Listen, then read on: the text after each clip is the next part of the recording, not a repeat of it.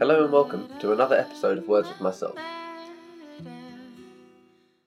We spoke last week about shadow work, and it was by no means a in-depth analysis of what shadow work is or the benefits, but we spoke a little bit about why it was important and to not avoid the shadow aspects of ourselves, and how our ego tends to preserve our idea of ourselves that we hold as an ideal. And this ideal is formed from many different sources throughout our entire life. We learn from our religion and our family and our upbringing and our society around us and the news and where we go to school. And all of this stuff influences what we deem to be the ideal. What that person looks like, that person of moral virtue, like what would the best person we know do, and then we strive to be as close to that as possible. And this tends to put us in a constant cycle of feeling shame about who we are and why we are the way we are. We feel not good enough compared to other people. We're not doing enough, we're not working enough, we're not moral enough, we're not virtuous enough. All these ways in which we compare ourselves with those around us, we look externally for what is that ideal instead of looking internally at who we want to become and the kinds of people that we want to develop into. And instead, we're taught backwards, where we're supposed to look outwards at all these people that are famous or winning athletic trophies or have had historical influence, and there's all these metrics in which we deem a great person and ways of quantifying ourselves so that we feel like we're never enough because there's always someone doing better at something than you, and that's just life. There are always going to be strengths and weaknesses, but we are led to believe that if we have any flaws, if there is anything wrong with us, or if we make any mistake, then we're not good. We're not meeting that ideal, which leads us to two options, basically, which is, one is to block out all of our shortcomings so that we become blind to them and we only see the areas which we're strong, and we don't even attempt things in which we are weak. We avoid the things that highlight our weaknesses or maybe provide evidence that we're not as good as we deem ourselves to be. Or the other option is that you hyper-focus on everything that's wrong with you and you begin to just try and problem solve your entire life as if everything is wrong with you, you're not good enough at everything, so you end up becoming a perfectionist and trying to achieve everything in life and trying to be the best at everything because you can't tolerate a flaw. And neither of these are healthy options. Neither of these are going to provide a healthy, balanced lifestyle. What it is going to do is either leave you vulnerable to blindness and becoming cognitively dissonant and basically holding two versions of reality in your hands, one where you know deep down that there are all these flaws and things under the surface, but we try so hard not to see them that we end up having this constant anxiety, or we get an incredible depression because we are so bogged down in trying to fix ourselves that we feel like it's an impossible task, and we know that we are never going to meet our own standard. We're never going to meet that ideal. So we're almost setting ourselves up for failure, and we feel so exhausted at the fact that we have been trying to fix ourselves and we don't know how.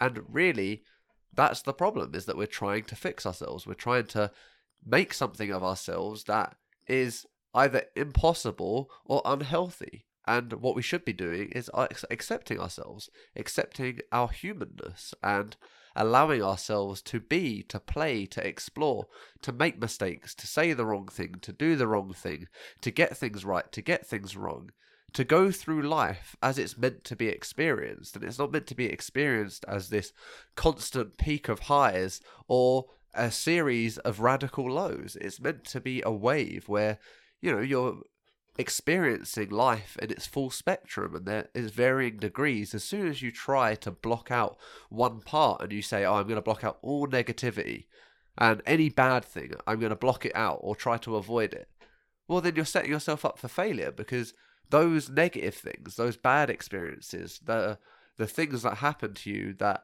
don't feel good or are traumatic, Those are the things that are going to make you appreciate where things are all okay. We've all had it where we get the flu and we become ill, and for a week, we wonder how we possibly took our health for granted because we feel so terrible now. You can't get out of bed, you can't breathe right, you're all fluey, you feel sick, you're having fevers, and you feel like, oh my God, this is like terrible, and I wish I could go back to being how I felt before I was ill. And yet when you are like that 90% of the time, you don't appreciate it. You don't see that you are in good health and that you have this amazing capacity to circulate blood through your system, to inhale oxygen and expel carbon dioxide, to take in light with your eyes and to understand it as imagery. All of this stuff that we take for granted on a daily basis, and that we don't see ourselves as a perfect system. All we do is criticize ourselves and see the flaws, see where we're not as muscly or skinny or tall or handsome or whatever it is. So we condemn ourselves as not good, or at least not as good as other people. But all of this is learned. All of this external comparison is learned. We learned that we weren't enough when we were rejected by others, or people were commenting or criticizing us. When we saw that other people were better than us in a certain area, and we were told that that's not as good as that, that is when we started to inherit this belief that we needed to be better, we needed to be different. You start off as you, and then you learn how to not be you anymore. And you pick up all these things like what it is to be a good boy or a good girl, what it is to behave yourself, what it is to act right, what it is to act bad, what a naughty person does, what someone who is horrible does, what a criminal does, what an angel does. All of these things are given to us and fed to us as people we should be becoming. We're not told to look inward and see how we can make the best out of ourselves, to be the best version of ourselves, to grow and to introspect and to see who we want to be, to discover every part of ourselves, to discover our strengths, to discover our weaknesses, to toy around with life and see which areas connect to ourselves. We're taught that there's these group of people that are very good, these people earn lots of money, or these people are very knowledgeable about science and history and English and all these different types of stuff. Those are the good people. That's who you should try to be like. You should be like these people. And they show you all these people that have done amazing things, and they have done amazing things. That's not to discredit those people. But we're teaching people to be like other people instead of saying, hey, you should be the best version of yourself. And whatever that means, you should go and discover that. You should go and find out what that means for you, what you're interested in, what you're passionate about, what aligns with you, what connects you, what do you feel the most joy doing. You're not taught that at all. You're taught, we need you to know this so that you can be productive in the workplace. This is what you need to know in order for us to deem you as an intelligent person. It doesn't matter if the person has observed life and had real experience and really learned what it's like. If it's not in their books, you don't meet the criteria for intelligence. That's not to mention how many different types of intelligence there are. You may not be the best at reciting words in a textbook and regurgitating them on an exam, but you might be a fantastic artist or an engineer or good at solving puzzles or good at playing sport or whatever it is that connects you to life and gives you the most joy. You're not taught to investigate that. You're taught to throw that away, and instead, if you don't meet the criteria, meet the standard of that our ideal that we give you, and if you don't align with that, if you can't meet our expectations of you, then you're no good. Then you have failed. That we don't want you in this society. And then not only are you learning that from your education system, but maybe you go to church and you get told that you're not moral enough. If you don't reject all sin, and if you don't live this perfect altruistic life, then you're no good. Then you're a sinner and you deserve to be punished. And then you come home and you have parents that say that if you don't get these grades and do well in school, then you're going to fail in life, that you're not going to get a good job, you're going to be out in the street, and you're never going to truly amount to anything. You have all of this stuff that's being put on you. You're a child and you're saying, oh my God, I have so much to live up to. I have to do so much. I can't put a foot wrong because nobody's going to want me. Society isn't going to want me. I'm not going to be able to do anything. I'm not going to amount to anything. I'm not going to have any friends or family. No one's going to love me unless I do all of this stuff that people are asking me to do. That is an immense amount of pressure to put on yourself, and it's put on everyone. We all feel this way. We all feel like we have to live up to what society has told us, and our community has told us, and our family have told us who we are to be. So from day one almost, we are trying to live up to an expectation, and we're spending all of our focus trying to live up to an expectation instead of trying to understand ourselves. Instead of trying to work inwards and discover who we are. We're never given that opportunity because we're already told who we're meant to be. And this is why doing this work is so important.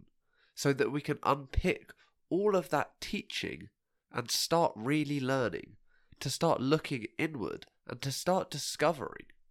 To really learn who we are and who we want to be in this world outside of who we're told we have to become. To decide for ourselves what our ideal is of ourselves, to uphold ourselves to our values, instead of these values and images and expectations that we've had thrust upon us. We have to figure that out for ourselves, and the only way we're going to do that now is to unpick all of those teachings, to separate and decide for us what we want to keep from those teachings, not just to disregard it all and throw the baby out with the bathwater, but to understand where we got our information from, where we get our values from, what we truly believe. And you can only do that when you start to unpick those ideals. Let yourself run free in a safe way and in a safe environment, judgment free, and allow your mind to wander into realms that you're not comfortable with, so you can figure out why you do the things that you do and why you're not doing the things that you want to do. To figure out who you really want to be and why you want to be that person. All of that has to be learned through looking inward. And to a certain degree, we have to begin to cut off all of the external input and begin to really just focus inwards at what we're doing, what we want from ourselves, what we expect of ourselves, and why. What our justification is for doing that. Why we believe that to be the case. Because if you don't truly know why you're doing the things you're doing, and you're just kind of going along with what you've been told or what you've been led to believe, you will never have a real certainty to it. You will never have that focus and clarity of purpose that someone who has discovered it themselves has got. Those people are sure of themselves, and that anxiety that exists when you're unsure comes from the fact that it's something that has been given to you, and it's not something that you earned for yourself. You didn't learn the value through experience. It's something that you're told to believe. And even if it's true, you will still doubt it because you haven't ingrained that knowledge as wisdom through experience. And that's why doing the shadow work is so important. To understand who we are. To really question how our ego was formed. To decide why we are the way we are, who we are, at our core. Why are we that way? How did we get here? How were we formed? To strip back all the layers and to really see who we are in our purest forms. And just like any belief, when we really probe it, when we try to convince ourselves against our own belief, all that happens is one of two things. We either no longer believe it because we've convinced ourselves otherwise, and in which case that belief wasn't really held on a solid foundation, or we solidify why we actually believe that thing, why we believe that this is the right thing to do or this is the right way to act, and we have this absolute certainty and clarity of why we want to uphold that value for ourselves. But it comes from self-discovery. It comes from understanding who you are and going through the process of unpicking that for yourself.